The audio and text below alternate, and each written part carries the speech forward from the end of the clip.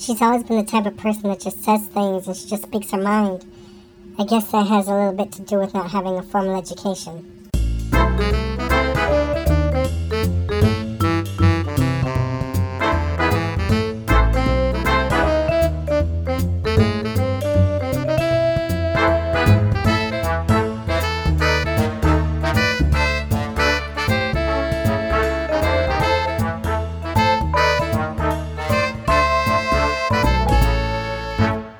Hi everyone, welcome back to The Body Serve. I'm James. And I'm Jonathan. Surprise, bitch. It's not a surprise, they knew it was coming. Well, we told them so. We told you we had our season finale, but we are back with a postscript of sorts. And for those of you who don't know us, welcome. If you're here just for Gilmore Girls, which is what this episode is, welcome. We do stray from tennis ever so often. So it's our third TV episode. At this point, it feels like it's something we'll continue to do for as long as we do the tennis podcast. If you're new to us and your interests overlap with tennis, well, you've got a treasure trove of stuff to go back and look at. Well, first of all, you have 63 episodes to go back and listen to. Do it over Christmas break, Hanukkah break. Hanukkah starts on Christmas Eve this year. So I'm looking forward to kind of a more casual episode. I know a lot of our episodes are really crammed with tennis, trying to get through everything in a reasonable amount of time. You should have heard him admonish me for all my categories for previous episodes. Now, look, we're not doing categories. It's just too structured. I feel like we just ram too many things into the podcast and lots gets lost. That's exactly how he sounds. Okay. Well, okay. I'll quibble with the accent, but that is what I probably said. So you came up with the agenda. You were tasked with doing this. I was. And It needed a lot of reworking. Wow. Wow. I mean, it took me a while. I dragged my feet, but we have been fairly prolific of late, I think. And we are going to afford ourselves a short break for Christmas. In planning this episode, we kind of look at it from a what worked, what didn't work perspective with the revival. And you had started with what didn't work, which I felt was a far too negative way. Oh, see, to start this episode because it went on for a while. Justifiably so. There were a lot of things that were like, about the revival. Well, I feel like it would be nice to end on an optimistic note, about what actually did work quite well. Because there was a lot. Yeah, we'll still do that. Okay. But we're going to start with what worked. So, number one, I think for both of us, we talked about it all through watching the 4 episodes. Lauren Graham is what worked. Lauren Graham is the absolute MVP of Gilmore Girls, A Year in the Life. Is that what it's called?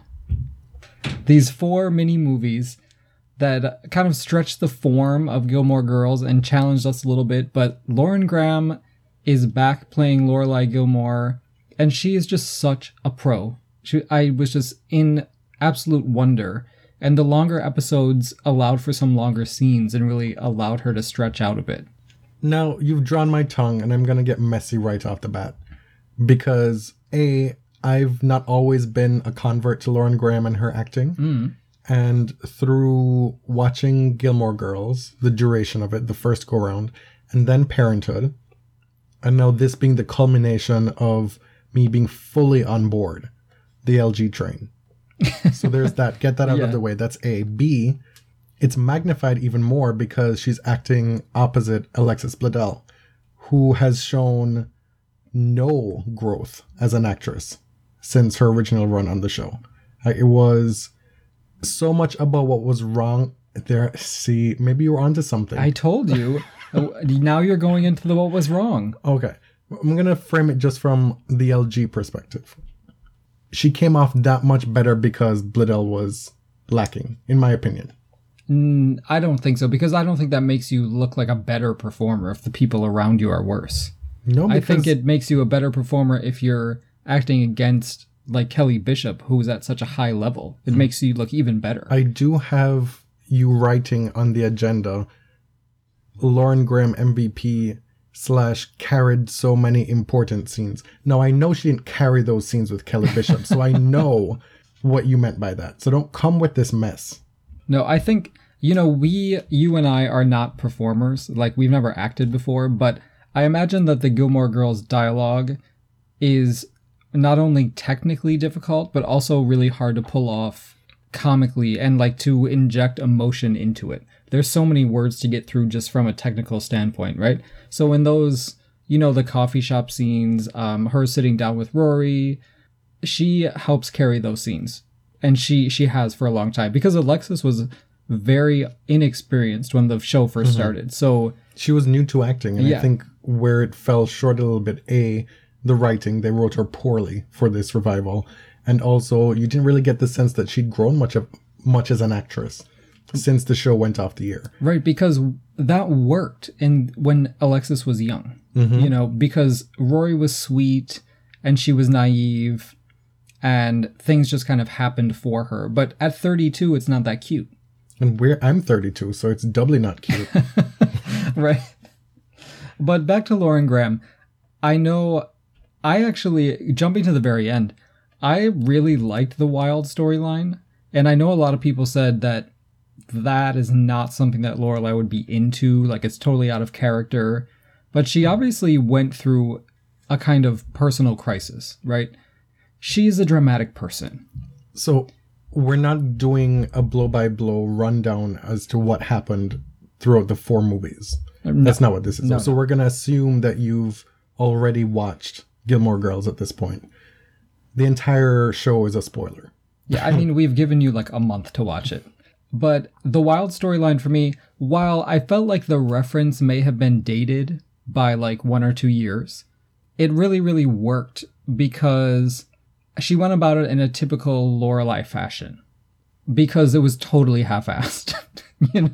Like she did get her ass out there. It was clumsy. She tripped herself up. Not necessarily half-assed, but just couldn't get out of her own way. And half the time, or at least half the screen time, was spent trying to pack that freaking bag. But when I say half-assed, I meant that she didn't actually do the Wild trip. Okay. Which, I mean, that would be absurd if Lorelai Gilmore actually did the hiking. That would never happen. So the fact that she was able to reach this epiphany while actually skipping out on what she had intended to accomplish rung very true to the character to me. Because, Lorelai, what we love about her is that she eats a lot of junk food and she drinks coffee and most of her time is spent talking. I mean, she's a hard worker in her chosen career. What I'm hearing is what you like about Lorelai Gilmore. Those are all things that you can identify with. Wow. Well, that is true, I guess. Yeah, junk food, coffee, talking. Yeah, I mean, less so the talking. I talk for a job, really, for this. In my normal life, I'm actually a lot less verbose. I didn't really care for the Wild thing. Okay. It felt out of place. How many times have we actually seen over the course of the show the set being taken elsewhere out of Stars Hollow to something that's kind of wacky? There was a spring break stuff with Paris and Rory, right? Yeah. And maybe a couple other instances. Lorelai and Rory drove to Portsmouth, New Hampshire and stayed in that like cat hotel. Yes. But they're very few and far between, and this felt like a big departure for the show. But one of the ways in which it succeeded is that it led to one of the iconic scenes of the entire series, when Lauren Graham, Lorelai, calls her mother, who is still in bed at noon because she's still depressed over Richard's death. And they'd had this big falling out, and it led to one of the more tender moments of the series. Like, this is what I've been waiting for. That's what I was waiting for at the end of season 7. To me, Lorelai and Emily are the most important relationship on the show. Like, they're the most dramatically rich relationship, and the writers have done a lot of very serious work with them. Like, they treat that relationship on the show as drama.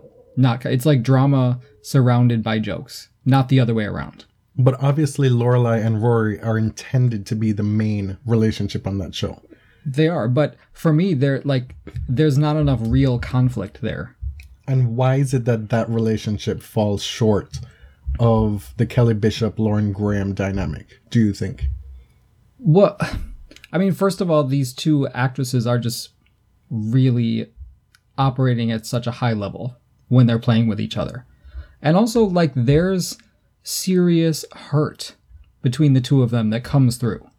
There's a history.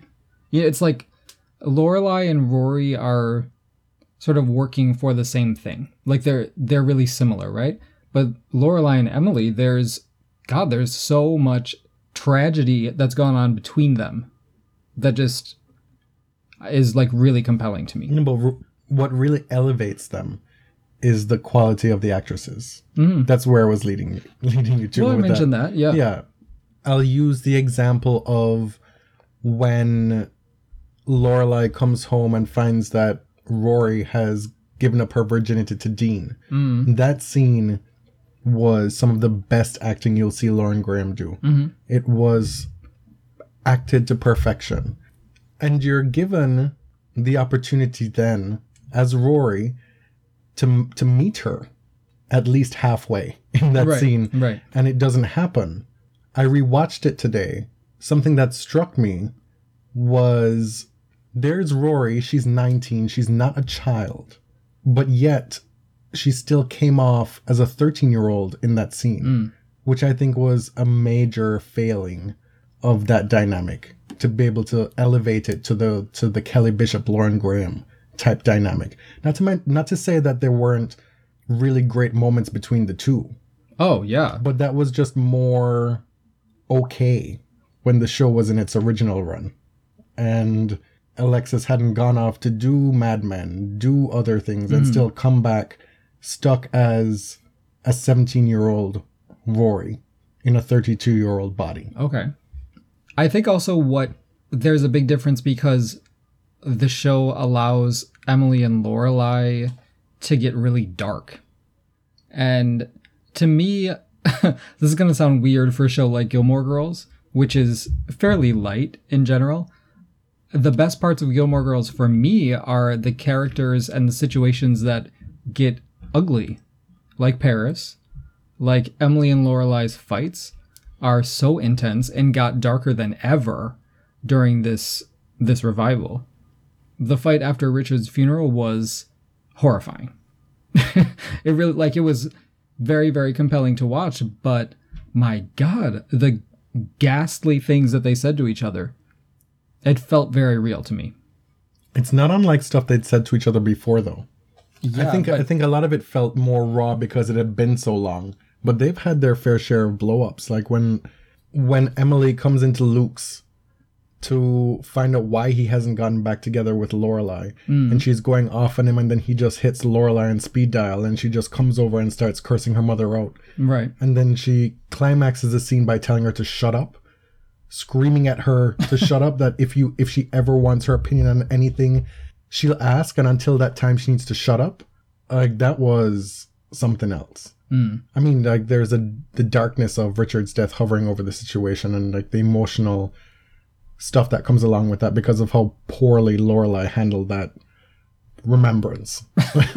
It was also very, very unfair by Emily to put people on the spot to come up with this story. To give her a test? Right. My point in saying that is I felt like they've always gone there with each other. They've always gone too far. Yeah. That's where they're similar. Emily plays very dirty, and Lorelai will like go down in the mud with her. Lorelai will just needle and needle and needle and needle. I think I can see where your allegiances lie based on how we're talking. Meaning? Well, see, I have always seen Emily as a frenemy and not the hero. You know what I mean? I don't see Lorelai as a hero either, but Emily can be very, very cruel, and I love the character for it, but I would not want her as a mother. I mean, and who would, really? Yeah, but then you go around, like, you know what comes along with being Emily Gilmore's daughter, and then you still find yourself in situations where you have to take her money, and she genuinely cares for you. Like, you've just got to find, as a child, a better way to navigate that situation. Yeah. That's the way I've always felt about it. Lorelai always brought a level of immaturity to their relationship that I didn't feel helped their relationship.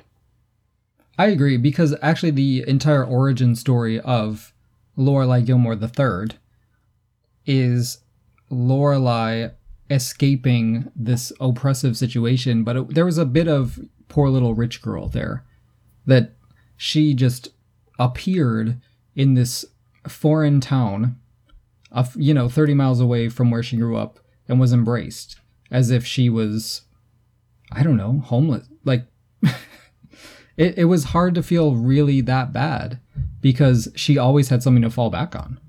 She could have married Christopher. She could have divorced him in 2 years. Would that have been the end of it? No, I'm not saying that And she still should have done that. Sure, but then it's still... This is one of the undercurrents with Gilmore Girls, right? Like this strife. The safety net. Yeah. The strife that all these characters face. There's always something that's going to keep them from living under the bridge. Let's talk about other things we liked, though, because that's what this segment is about. You just want to talk about Paris Geller, don't you? Yeah, of course I want to talk about Paris. Paris, to me, is possibly the most important character on Gilmore Girls. The whole series. The most important character. The most important. More so than Emily Gilmore. Possibly. More so than Lorelai Gilmore. You know why?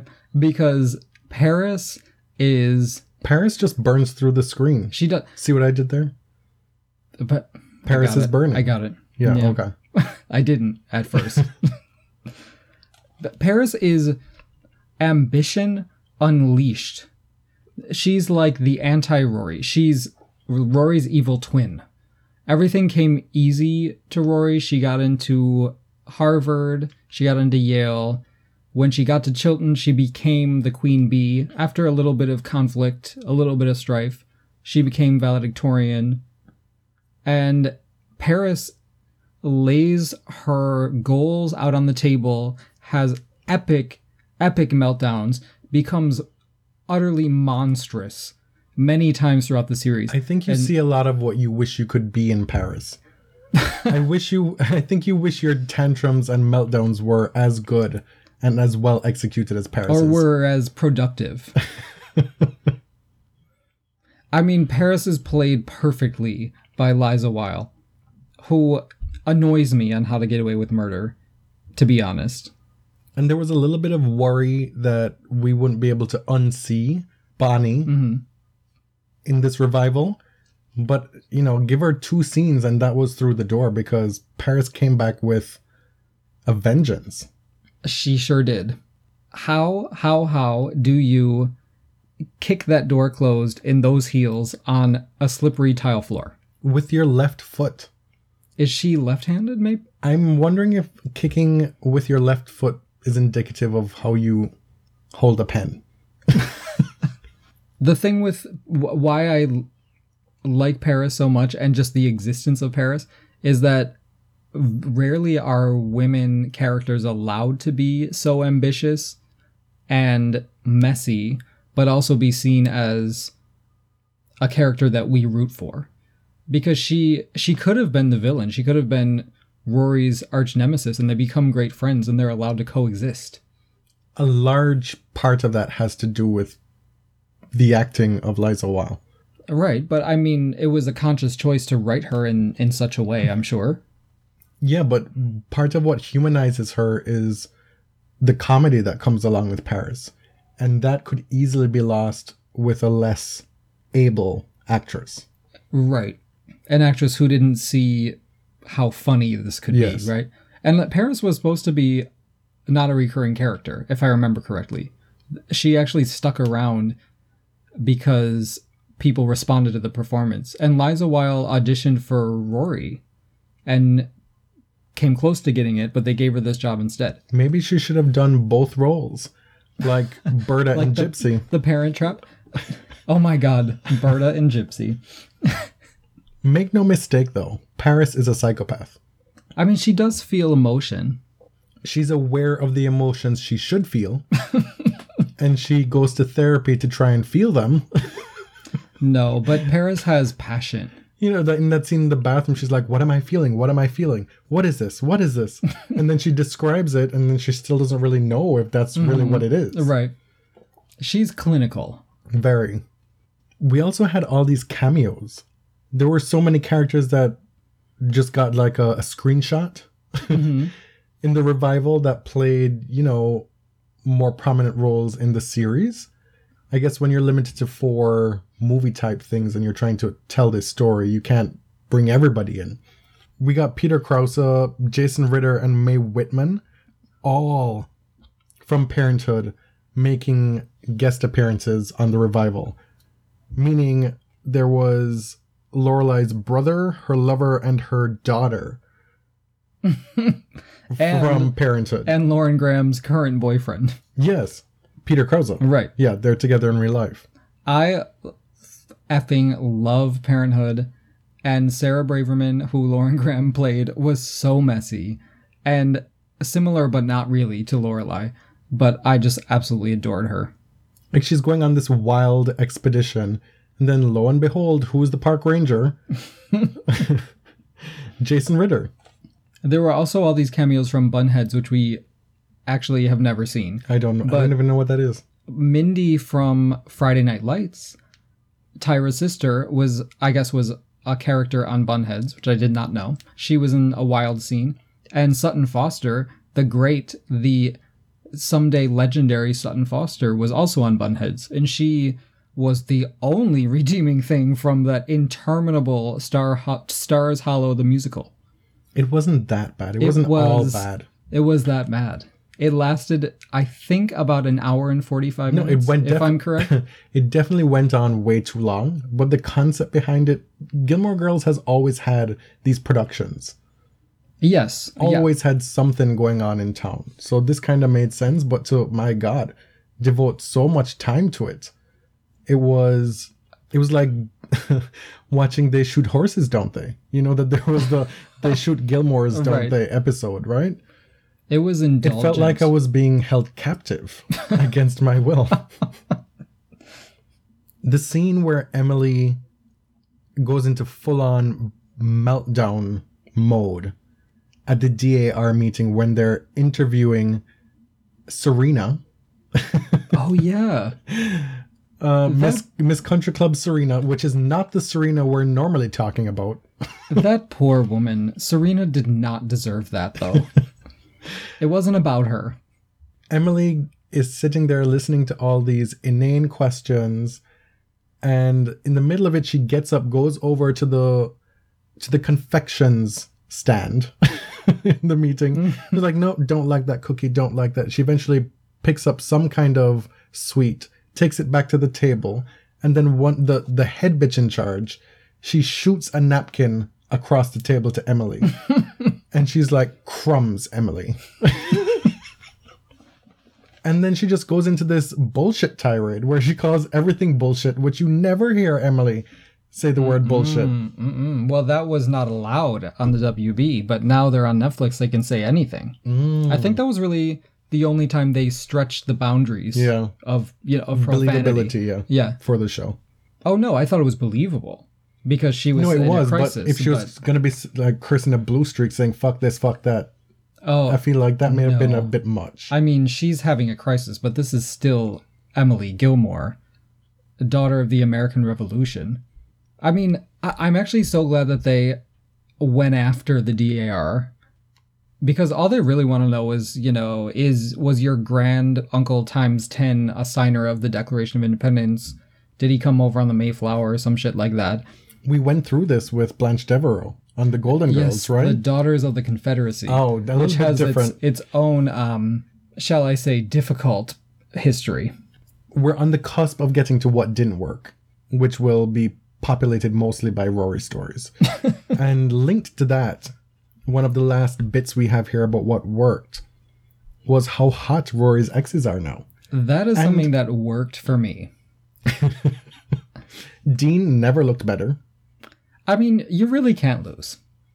Well, you can, because you could be having 10 children by the time you're 40 out in some Scranton suburb, Pennsylvania suburb with Dean. No matter how hot he looks, that's no life. Logan Huntsberger, who is a grade A douchebag, but rising out of that bed, looking fine as ever. I mean, did he leave Yale and go directly to CrossFit? We watched him for years on The Good Wife, so that has kind of softened Logan for us. Yeah. We weren't as predisposed to hate his douche face because Carrie is not that much of a douche on The Good Wife. But I didn't know he had all that going on underneath. And then Jess Mariano, is that his last name? Yeah. Yeah, Jess, played by Milo Ventimiglia. I mean, there's just nothing to be said about how hot he is now. Well, actually, there's plenty to be said. He's a little bit too buff for me. But Right. one of those scenes where he's talking to Rory and you can just see how well he's filling out those jeans. Like, I just want to know, is there any room for me in those jeans? That is a Genuine song. Oh my God.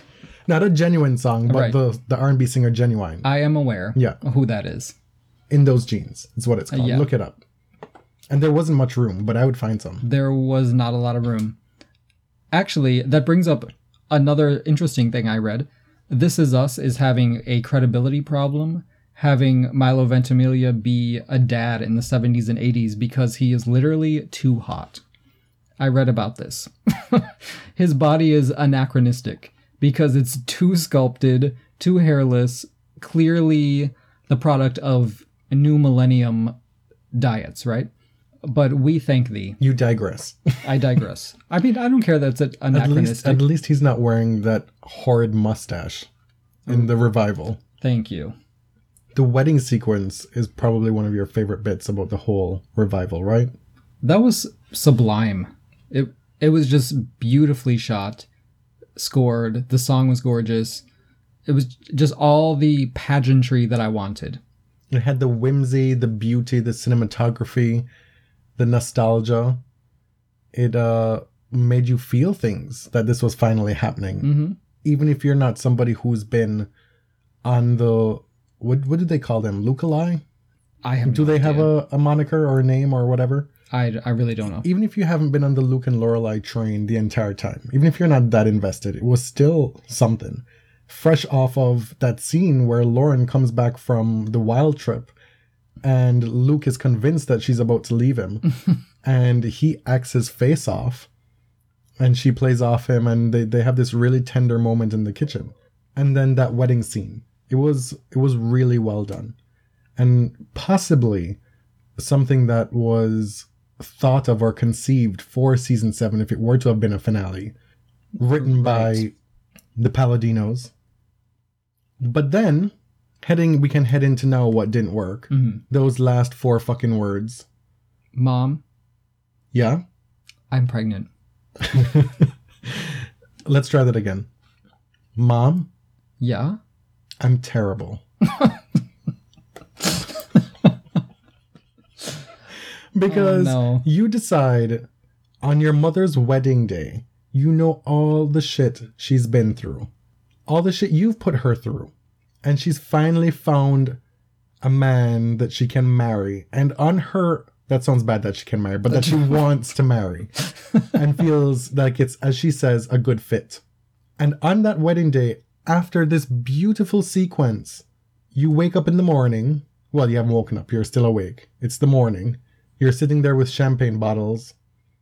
And you then tell your mother, who still has to go get married again that day, mind you, because there was a real but fake wedding. It wasn't the real thing, right? As far as the public is concerned.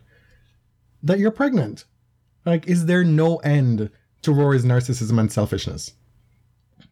Well, I think we found out. There is not. So this brings up a favorite topic of yours with regard to this revival. Yes. So the character of Rory has always been a bit problematic, but it was thrown into relief on the revival. Because I think I understand what they were going for with her story. But I don't think it worked. So I think they were trying to show this young woman, this millennial, kind of at a loss. She's wandering. She's not really sure where she belongs or what makes her happy or who makes her happy, and she's moved back home to kind of find her center. So there could have been richness to that story, but instead they mock us. Us millennials. That's they the thing. mock, make It's fun. us. Yeah. She's 32. She graduated college in 2007 like we did. Mm-hmm. I'm still 31, by the way, Rory. And you can fuck yourself. Because I'm 32. That's really what that was about. But the thing is, it's not that cute at 32. No, and also, I don't find it funny. I'm 32. I live on my own with you. Mm-hmm. I pay my own bills. I struggle. Like, I've got credit card bills, student loans, all this stuff. And she just has people offering her money, houses, cars, anything she could possibly need to find herself at 32. And yet she's still lost and still a complete total mess. And then the writers have this group of so-called millennials that they're mocking on the show. You know, oh, you're back in Stars Hollow, you should go hang out with the millennials. They're all at home being losers. They all live at home with their parents. Yes, okay. So there are a few things here. First of all, an issue that I've always had with Gilmore Girls is money and this extreme privilege that in the first go-around was not really acknowledged. So Rory already had a trust fund from her grandparents, and then by some contrivance, her biological father, Christopher, gets stupidly rich. Right? So she not only has her grandparents, she has her mother who's apparently ballin'. Not B-A-W, but like ballin'. Yeah, but she's got money now, apparently. Lorelai. Her business is successful. And then you've got your grandparents, and you know Richard left her some money when he died. It's not just all in Emily's bank account until she kicks the bucket. So she has, and then she has Logan offering her just this lovely place to go live, to go write.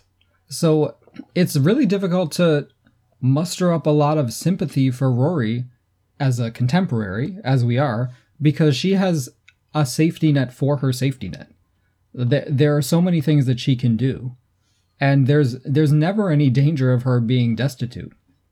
Where there was a little bit of pathos we had for Lorelai because she was in a difficult situation when she was a teenager. But, I mean, a big question on everybody's lips is how she affording all these jaunts back and forth to London to sleep with her engaged boyfriend. Oh my God. For a while there, I didn't actually believe that she was actually going to London. I thought maybe she just was hiding the whole Logan thing and maybe driving to New York City and telling them that she was in London because she was so ashamed. Because my natural reaction would be, yeah, I'm ashamed to tell my mother that I'm yet again being a cheater. After that was such a big issue in the original run, right? Right, but... And that it's with Logan. So Rory's cheating on this guy, Paul. And Logan is also cheating on a woman that he's engaged to. So, I mean, at some point, like, this is just who Rory is. She's comfortable cheating or being the other woman. She lost her virginity to someone who's married. She's comfortable with doing whatever she wants. Yeah, which was a critique that Emily had of Lorelai as well. Right. Which itself is based in truth. The other issue that brings up to me is I think baby boomers are not really sure how to write for us yet. So, I mean, we have people like Lena Dunham out there writing for millennials from our perspective, or at least people our age, their perspective. Attempting to, at least. Right. And I don't think that like a generation is really a real thing that unifies people. I think a lot of the stereotypes about baby boomers and Generation X, those are fallacious. But there is something to be said about us being a generation that graduated college in situations much, much worse economically than have existed in North America in the past 50 or 60 years, right? So, like, we graduated in a really difficult time. Job markets go. Yeah. So the way that we are structuring our lives is very, very different out of necessity. Those jobs that you get right out of school and have for the rest of your life, they don't exist anymore. Or, you know, folks who just have a high school degree and then find a job and they start from the bottom and then they're 60 years old and they're making six figures. And have a bomb-ass pension, too. Right. Like, that just doesn't really happen. That life doesn't exist anymore. And so there is that disconnect between generations, and you can then begin to see why this storyline with the millennials missed the mark. It does, because it has actually compelled a lot of millennials to become entrepreneurs and take chances, and it compelled me to start this fucking podcast. Right. But look, like the Black Lives Matter people, those people are 30 and younger. A lot of them. Like, people our age are more engaged than our parents' generation was. You have to be more creative. They do, but we're more aware. We understand socially and politically a lot more, I think. I really believe that. This might be the Tumblr generation, the social justice warriors or whatever, but like that does create some good in the world. If only that translated to the polls. I know. And what really bugs me is when people criticize us for being the generation of participation trophies and, you know, perfect attendance ribbons and that shit. Do you think that my 5-year-old self invented that? No. Do you know who invented that? Baby boomers. For their kids. To feel good about their kids. Like, and to feel good about themselves and to not have to actually parent their kids. They're the ones who skipped the beat. Like, we didn't ask for that. No. Well, I certainly didn't have that. No, I did not have that I'm talking upbringing. from an American perspective. You had a very austere upbringing. With school uniforms and strict adherence to British etiquette and decorum. And a lot of shame if you didn't, not from your parents, from the school system, I mean. I'm not talking about your family It's totally upbringing. different. Yeah. That said, the stereotype is there for a reason. There are a bunch of losers. We know a few of them. Okay, fine. But we take exception, put it that way. And it's lazy writing. And there were a lot of lazy things about this revival. The Paul storyline just was terrible. Was not funny. Was never going to be funny.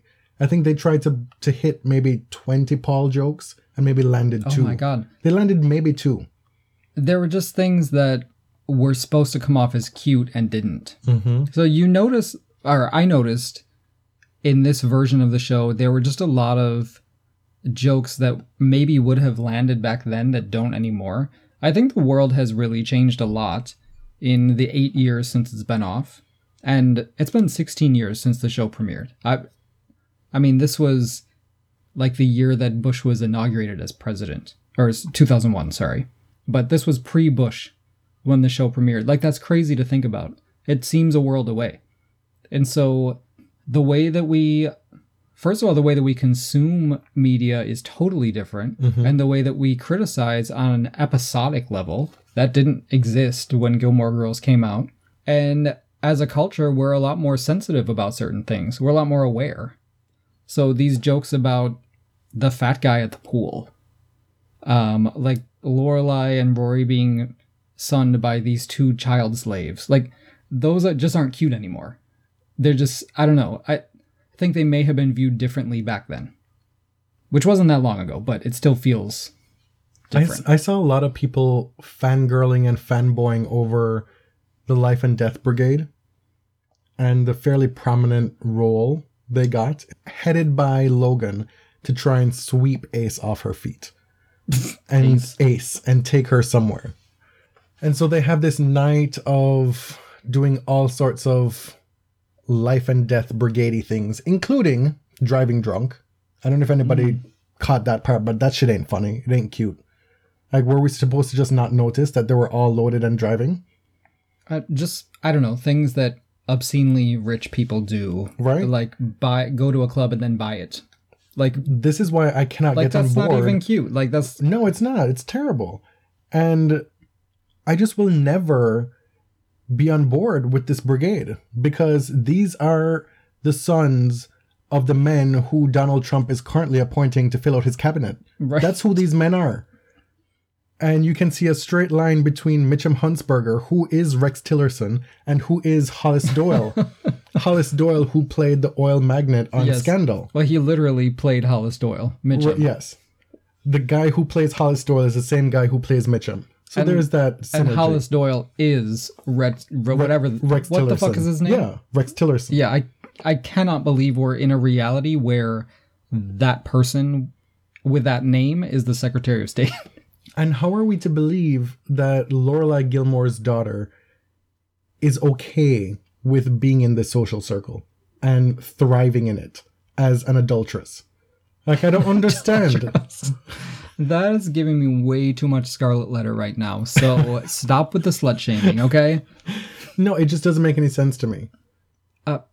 I never got it in the first run. I didn't like it. There's a certain mysticism and ethereal fantasy quality to it that's appealing. Right, you're like not, Mary Poppins flying under an umbrella. You're not totally sure if it's real. It's kind of a flight of fancy, which I can see how that's appealing. But but when you really decode it and sit and think what this all means, it's too much. These guys are like the skulls from Harvard, like these secret societies. Yeah. You have to be extremely wealthy and privileged to even like know about it. And then they go on to become presidents and like CIA directors and shit like that. And secretaries of state. Right. For a Donald Trump presidency. In keeping with how the world has changed outside of Gilmore Girls since the show premiered, did anyone else notice that the world of Gilmore Girls seemed a lot more diverse? There at Chilton, I noticed this. There were just a lot of extras who were non-white, which is not something I noticed in the first run. It didn't catch up. Maybe it caught up to where it would have been in 2010. I don't know. Okay. Like, I'm still not going to be giving them medals and ribbons for this because they're all secondary, which is fine. Like, this is what this is about. You want to see where everybody's been, right? Mm-hmm. Yeah. We had Lane and the Kims. Fine. We had Michelle. Who else did we have? Oh, well, Miss Patty. Okay. Is Puerto Rican. And Gypsy, I guess. And Gypsy which I'm not quite sure. She was ambiguous. I'm still okay with that name being Gypsy. Right? Didn't that give you some pause? Yeah. Like, who's named Gypsy anymore? Like, you name these characters. You give them these names. The name... No, I'm not going to quibble about that because... I mean, she wasn't supposed to be a gypsy, I don't think. But why name her Gypsy and not Carol or something? Carol. I don't understand. Okay. I hear you, but I'm not going to get hung up on the name. There did seem to be a lot of tokenism in kind of the back with like the extras. Like all of a sudden there's 5 black people at Taylor's meeting. Which fine. That's great. And a lot of people defend the show by saying, it's set in suburban Connecticut. I'm like, well... Like, that was a choice to set it there. It's not like they were... Do you know what I mean? And the whole point is that Stars Hollow is kind of a town unto itself.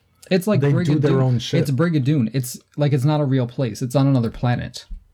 They don't follow normal rules. So it could really be populated by the Simpsons, for all you know. But I am really glad that they seem to have discovered gay people.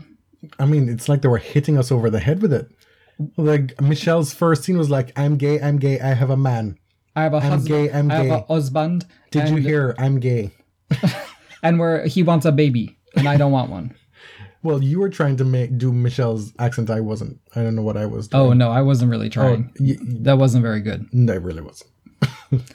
Well, you had noticed something different about his accent. Yeah, Michelle's accent was totally different to me. It's like he forgot what his accent was. Or he went and lived a few years in Montreal. Yeah, because he's actually... Or Quebec City or something. He's French-Canadian. He's not French. So he was actually originally doing this very cartoonish version of a French accent for the show. So maybe this is closer to his real accent. Possibly, but it definitely sounded different to me. Yeah, definitely. Let us know if any of you thought the same thing. Mm-hmm. But how... In the first run of Gilmore Girls, I was struck as like a 2015 viewer by how little gay content there was. Because this is obviously like a very gay show. Very. Like, gays are really into this show. You don't have Emily Gilmore and not have a swarm of gays following her. You know she has a gardener or a stylist or something. And this is Connecticut. Come on. Connecticut is filled with gays? I don't know. No, but I mean, it's a blue state. Okay, They're got it. within the orbit of New York City. Okay. Stars Hollow is provincial, but come on. They have a gay pride parade now with possibly 2 participants and a dog. Let's just close with a few etc. things from this revival. Emily's bizarre new relationship with her house staff. I'm not sure I want to go there because I would rather prefer it just didn't happen. It was kind of cute that Rose Abdul, I think her name is, she played Gypsy as well as this new maid Berta, because you know that Emily had this rambunctious and contentious relationship with all of her cooks and her wait staff. Like Murphy Brown's secretaries. Yeah, and all of a sudden she's getting along with Berta and is taking in all her family. It's like she's sponsoring everybody to come in from Mexico. Like the entire extended family, and we just like I just like, is it supposed to symbolize her grief, the grieving that she's going through, that she's no longer a heinous wretch to these people, to her subordinates? Right. Another point where they missed the mark for me there. But I do want to say that Emily's arc from winter, spring, summer to fall, I really enjoyed it. All you've got to do is call. Right? And then we'll be there. And just know you've got a friend. Just stop. I think they got it. You wanted, and I think we both wanted, the show to end. We were speculating about what the last 4 words would be, that it would be between Emily and Lorelai. Which I guess we knew it wouldn't. Right? Like, I didn't know they just that. seemed, well, I just felt like they seemed hell-bent on it being Lorelai and Rory. Like, no matter how you may think of it, that's fine. no matter how you may think of the show for you personally, that's what the show is about. Right. It's about those two. They are the Gilmore Girls, those Yes. two. And it became clear once Emily found this new life in Nantucket, got this job as a docent, a very scary docent. Like, is it Halloween or is it just a regular old February day for Emily Gilmore? She loved giving this tour. the grotesque, apparently. So it became clear that story was kind of closing itself. And, I mean, Emily wasn't even coming to the wedding, right? It's not like Nantucket is No, I think hop, she skip, was. and a jump. She was definitely going. She only had but a few hours to get there if it went scheduled as planned. She could fly. All right. I don't know. New England people, help us. There's no way that Emily would not have been at that wedding. There's just no way. But, I mean, it's like late the night before. She's still on an island off the coast of Massachusetts. How's she going to get there? Do you think Lorelai sitting on that gazebo step at 7 a.m. with a bottle of champagne was walking down the aisle at 10 a.m.? Like, that was going to be an evening wedding. Okay, fine. I'm just saying. So enjoyed Emily, enjoyed Lorelai, happy she's with Luke. I don't know you, Rory, at this point. I don't know who you is, who you're trying to be. I know that we said a lot of negative stuff, and there were some problems with the revival, but I think overall the highs were very, very high, and it outweighed the bad for me. I'm happy they made it. I genuinely have a good feeling when I think about those 4 episodes. I think maybe the format being stretched out challenged the show a lot. And it did make for some problems, but it also made for some freedom with the filmmaking. Like, the absolutely beautiful cinematography was exactly gorgeous. The wedding scene, something that they wouldn't have been able to do on the WB with that budget. An experiment like Stars Hollow the musical, while it failed, was still something ambitious and maybe worth trying. We talked a lot about what we didn't like, but we still effing loved it. Yeah. When it comes down to it. And this is like that really tough teacher you've got you'll get your term paper back and it's full of red ink, but then you still got a B+ or an A-. Because honestly, if we hated it, we wouldn't spend this much time dissecting it. No. It wouldn't be worth it. And I'm all in for some more Gilmore Girls. If they want to come with another 4 seasons of loneliness for Rory Gilmore, I'm all aboard that ship. If they're maybe going to tell us who the daddy is. See, I just love dropping R&B references here and there. Did you get that one? What's that one? It's Boys to Men. Okay. 4 seasons of loneliness. Just check in. I think it's Jess, by the way. The father. Who knows? Maybe it's Paul. Who? Him? Very funny. That was made better by the appearance of Anne Veal from Arrested Development, Yes. Mae Whitman. So one last thing about the Gilmore Girls. This is not what the show was ever about, but who would you rather? Dean, Jess, or Logan? Well, also, who would you have picked back then and who would you pick now? Are they different answers to that question? Yes. They are for you? Yes. I can tell you it would have never been Dean. I would never have been about that life. He's also way too tall for me. Okay. Still beautiful, but that was never going to be me. He's just so provincial. Excuse basic. you, Mr. Cosmopolitan. Really and true. Like, you knew from the jump he was just going to end up probably milking some cows or, sacrificing everything he could possibly want to be in life just to be a father to some basic woman. That is so rude. I mean, that's just... No, Dean was a very sweet and loving boyfriend. So if we're talking He's simple. Physical, my choices would be the same. Okay. Jess, a million times Jess. The first go around of Jess is way too skinny for you. Right, but they all were. So maybe Logan. I would pick Logan just purely physically because he was always a douche. If we're talking about who would you marry, if I were 16, I would marry Dean, but if I were 32, I'd marry Jess. Why is that funny? Why are you thinking about being married at 16? I don't know. You and Dean deserve each other. Some people do it. It works for some people. See, morally opposed to Logan through and through. Like the jet setter lifestyle, yeah. Very appealing. But that's coming from myself who has never really had a whole lot of money or any money really. So the prospect of you be with this person, he's gorgeous. You have means and ways and access and money. Wonderful. You could think about making those compromises, possibly. But for Rory, who has all these things at her disposal, there's no excuse. Yeah. So let's get to it. Who? Then, the thing is, it's not a cut and dry answer. They were all undesirable. Oh my Lord. They were all undesirable. The first go around, they were all undesirable. But if I had to pick one, it would be Jess. Okay. I'm not asking you to pick between Ryan Gosling and Ryan Reynolds. No, that one's easy. That's easy. That's Ryan Gosling. You win either way. No, that's Ryan Gosling. That's easy. You win more with one, clearly. But there's really no losing. In this equation, between these three, there is losing. Then I would go with Jess. And now I would go with Jess. Okay. Correct. Well, you said you went with Dean back then. But I'm very pro Jess now, so it's fine. Hope you enjoyed our little chit-chat about the Gilmore Girls revival. It was the television event of the year, for us at least. We were counting down the days, weeks, months for the longest while, and we were definitely in need of it after the election.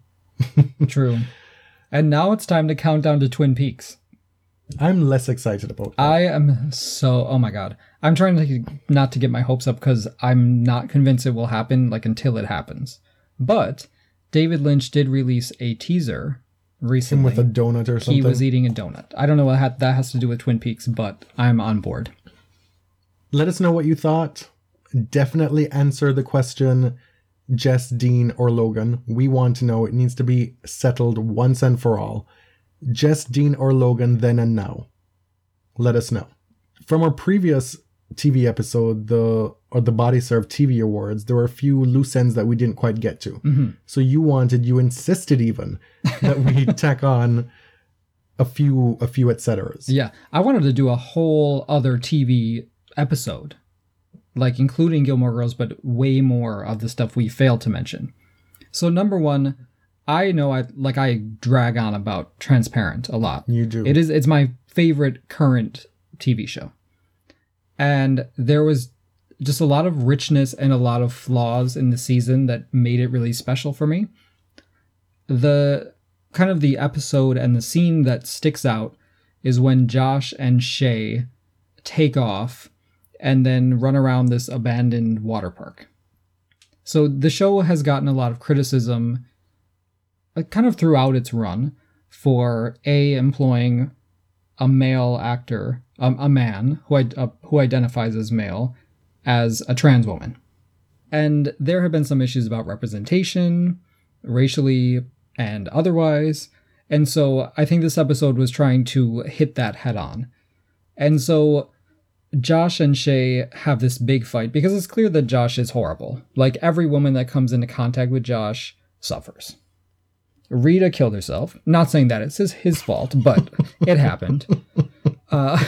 Rabbi Raquel is having an extreme personal crisis and a crisis of faith after her miscarriage, but also having to deal with him and his entire family, clan, yes. Right? The family too, and the sister, and now God. having to endure Sarah Pfefferman planning these events with the temple, and now there's Shay, who Josh wants to have this little adventure with, and so they're having fun, whatever, running around this place, and then they start to become involved, and he makes some really offensive assumptions about who she is and what she's done for a living, assuming that she's a sex worker, just made some really horrible comments saying, maybe I'm just not ready for this, even though these romantic feelings happen kind of organically.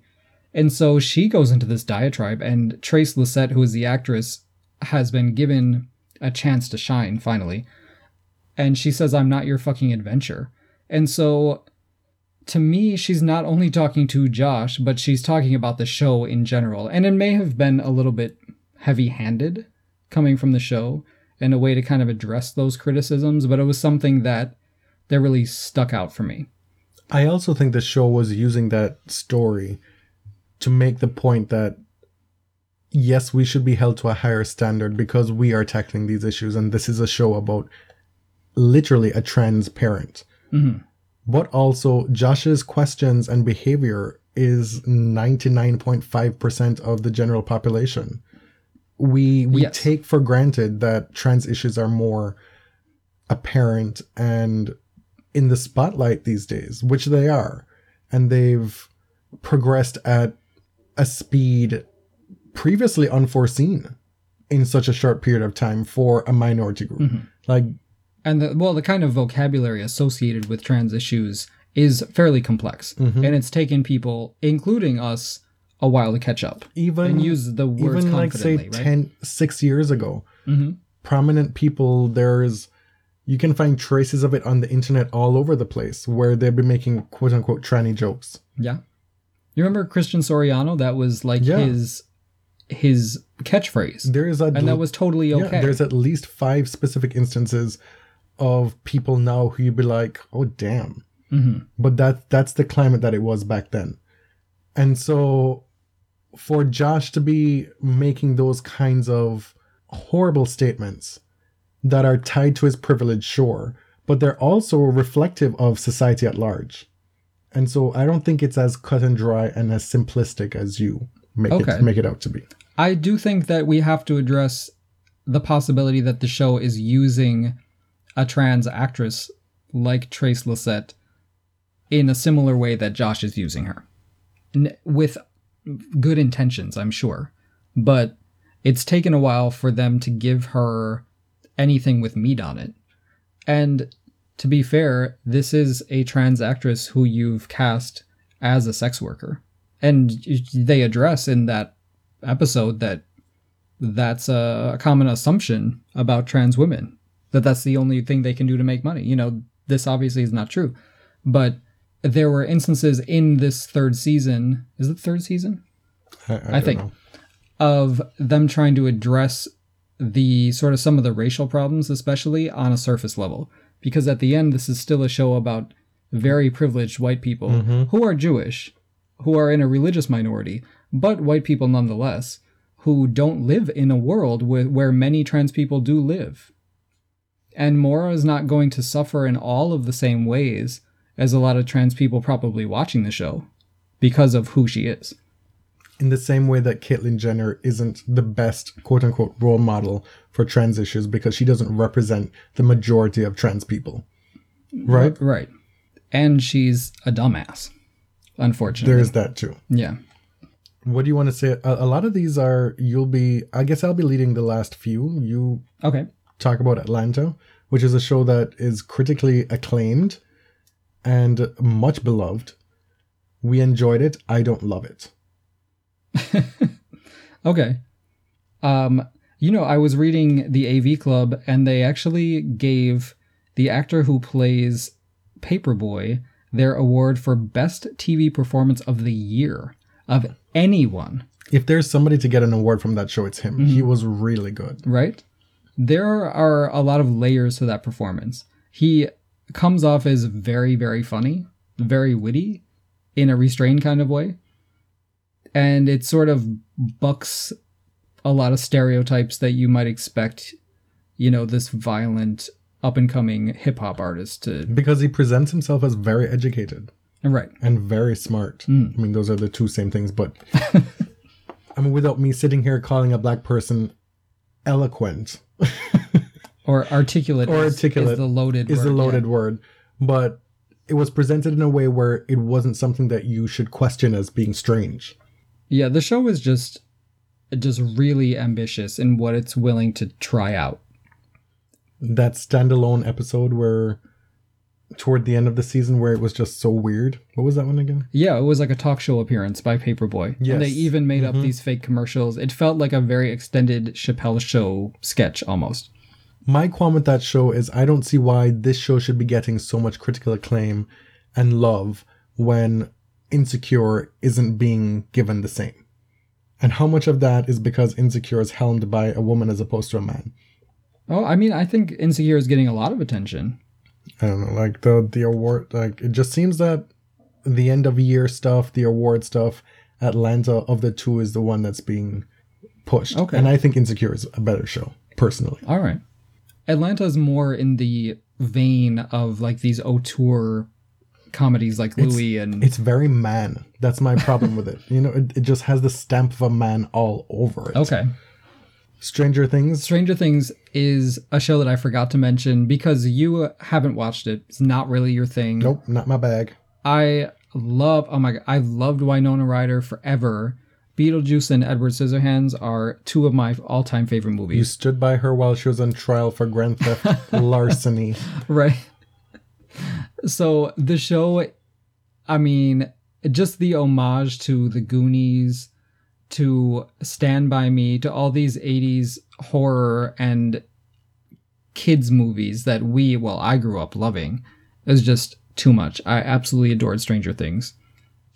And I have some theories about the ending, so DM me. High Maintenance was another show that we watched.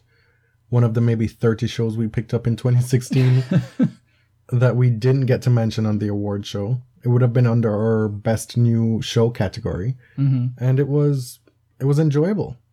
It was 6 episodes based on a long-running web series, which we have never seen, actually. The episode with the dog is one of the best episodes I've seen all year. Mm-hmm. It was like nothing I've ever experienced before. At the beginning, I was like, is this really going to be an episode based on a dog's perspective? Great. And it was unbelievable. It was so great. We just finished season 7 of Shameless last night, and I am just in awe of Fiona Gallagher, played by Emmy Rossum. She just gets better and better. And now that this season allowed her to focus on Fiona and develop and better herself, separate and apart from being responsible for all those kids, mm-hmm. she was able to shine even more. Fiona, to me, has always been the anchor of this show. No doubt. And so when this salary dispute was going on, I think her best argument is that the show does not work without her. And by salary dispute, you mean... William H. Macy has been paid way more than her for the whole run of the series, which, you know, he was the star. He was the one bringing the audience initially. Fine. But Fiona is clearly the protagonist to me. And the show can work without William H. Macy, as much as I like him as an actor. It doesn't work without Fiona. There's just no point of going on, to me. So that's her best bargaining chip.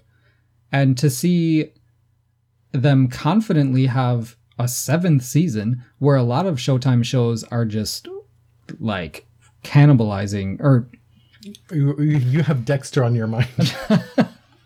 are self-destructing, I mean, at that point.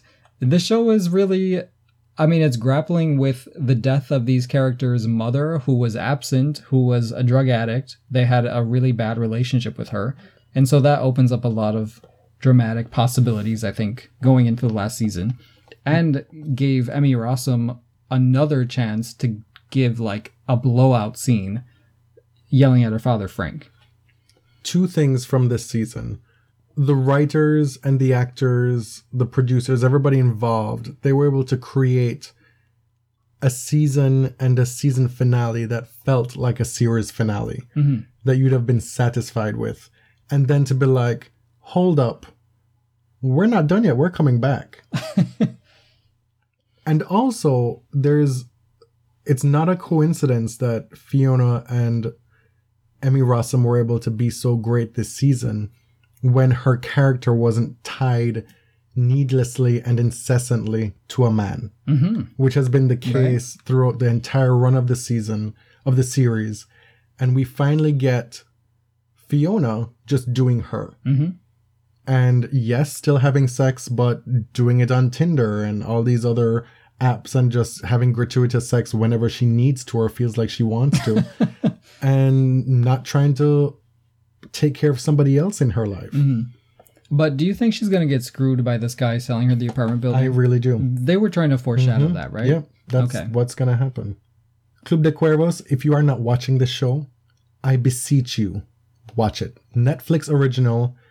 It's Spanish language with subtitles. It's so good, guay. It's okay.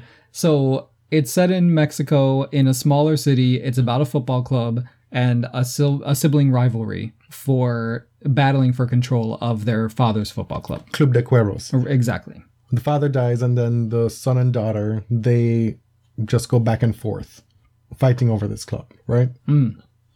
So the actress who plays Isabel is like your favorite actor of any gender on television. There's a recency effect to this because we just finished watching it. But her physical comedy acting and her acting in general it's so good. It just makes me feel so good watching her on screen. I wish I didn't have to read the subtitles because I want to watch her face the whole time. See, she's so funny. I speak a little bit of Spanish, so it's not, you do? Wow. Not that difficult for me, I wish you could see him like tossing his hair back. That show is funny. Definitely check it out. Give it a chance. Chava Iglesias, so there's Isabel Iglesias, who is the one I love, and then her brother, Salvador, which nickname is Chava Iglesias. He's the biggest piece of shit you'll ever see on TV. Like, if he were to be run over by a succession of buses and then have a helicopter drop out of the sky and explode on his face, it still would not have been enough suffering for this piece of shit. Okay, I think you have something to speak to a therapist about. I have Chava issues.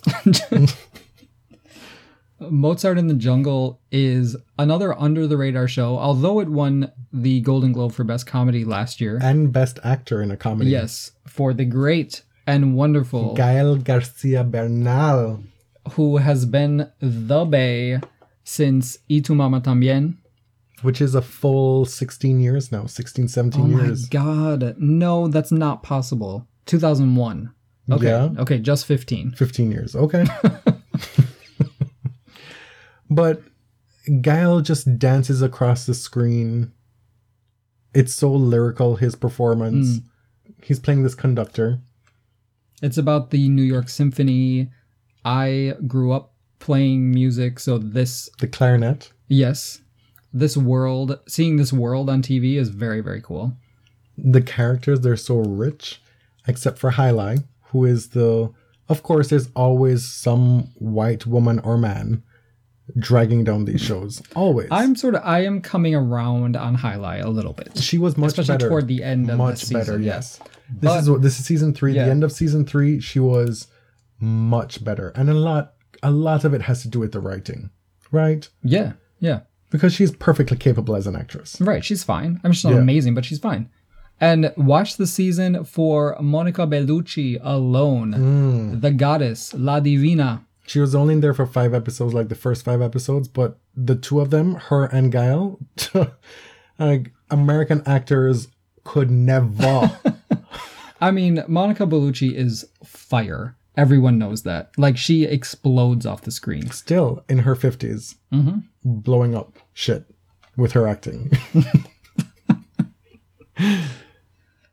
2 more shows that we just started watching, and they're only 6-episode seasons, so it was really easy to get through. Chewing Gum and Fleabag. So they have a lot in common. They're both British productions. They're both based on plays written by the creator, who also happens to be the star of the show, and they're both women. And they both have a lot to do with sex, and they both feature the main character speaking directly to the camera. That's a lot in common. Yes. So Chewing Gum takes place in an estate, in public housing, in a low-income area of London. A young African-British woman whose family is very religious. She wants to lose her virginity. She's obsessed with sex. Literally, that is what the show is about. But she's grown and has no concept of anything to do with sex. Right. Because she's been so sheltered. Or any social skills at all. Or personal hygiene. Like, she's got a long way to go. But she's hilarious. She is so appealing and so funny. I absolutely love that show. And then Fleabag is darker, but the lesser of the two for me. Okay. I mean, we haven't seen the whole season yet, but I'm definitely really enjoying Fleabag too. Yeah, but it's definitely good. It's like bounded by this central tragedy that kind of all the comedy comes out of. So it's a bit darker. Yeah. So if you were like us and hadn't heard about those last 2 shows, Chewing Gum and Fleabag, I was laugh to myself when I say Fleabag. Then we are here to tell you, give it a go. Yeah, you can finish it off in one night. And Nashville is back, and I have to go back to watching it because you love it. Yeah, just 2 nights ago. That first episode I think it was promising, though. It was better. It was never as bad as you thought it was. I said to him, I have some really bad news for you. And he goes, what? It's TV related. He's like, I'm going to have to watch something I don't want to watch, right? I'm like, well, guess which show just came back? They were supposed to come back in January, but the first episode's out. I forget what you guessed at first, but when I told you it was Nashville, that was clearly a worse option for you. Yeah. And it pains me so much because I love Connie Britton. We're going to do a whole episode on Friday Night Lights one of these days because it is the most perfect television series ever in history. I don't know. You might need to get a guest host for that episode. What? Because I'm so far... I thought we loved that together. I do, but I'm so far removed from it that I'd have to go back and watch pretty much the whole thing. And then I'm not a serial rewatcher. I've watched the whole thing like 5 times. I know. We have the whole series. If you want to do an entire episode about the Matt Saracen dad dying episode, we can do that. Oh, okay. Okay. So that brings us to the actual end of season 2 of The Body Serve, the addendum. We're coming to you from a Toronto that is currently 15 degrees, which in Celsius, Fahrenheit. I don't know what that is in Celsius. It's minus something. So we wish you all a wonderful holiday season. Get some rest, drink some eggnog, and thank you again for sticking with us and listening. You can find me on Twitter. I'm Jonathan at SportsScribeCA. And I'm James at ElliotJMR. The podcast is The Body Serve at The Body Serve. And give us a nice review for Christmas. That's all we want. That's all you want? I have a longer list. Yeah, but we're not asking listeners. So we don't need a Kickstarter. We just need a good review. And we will see you all in 2017. Till next time.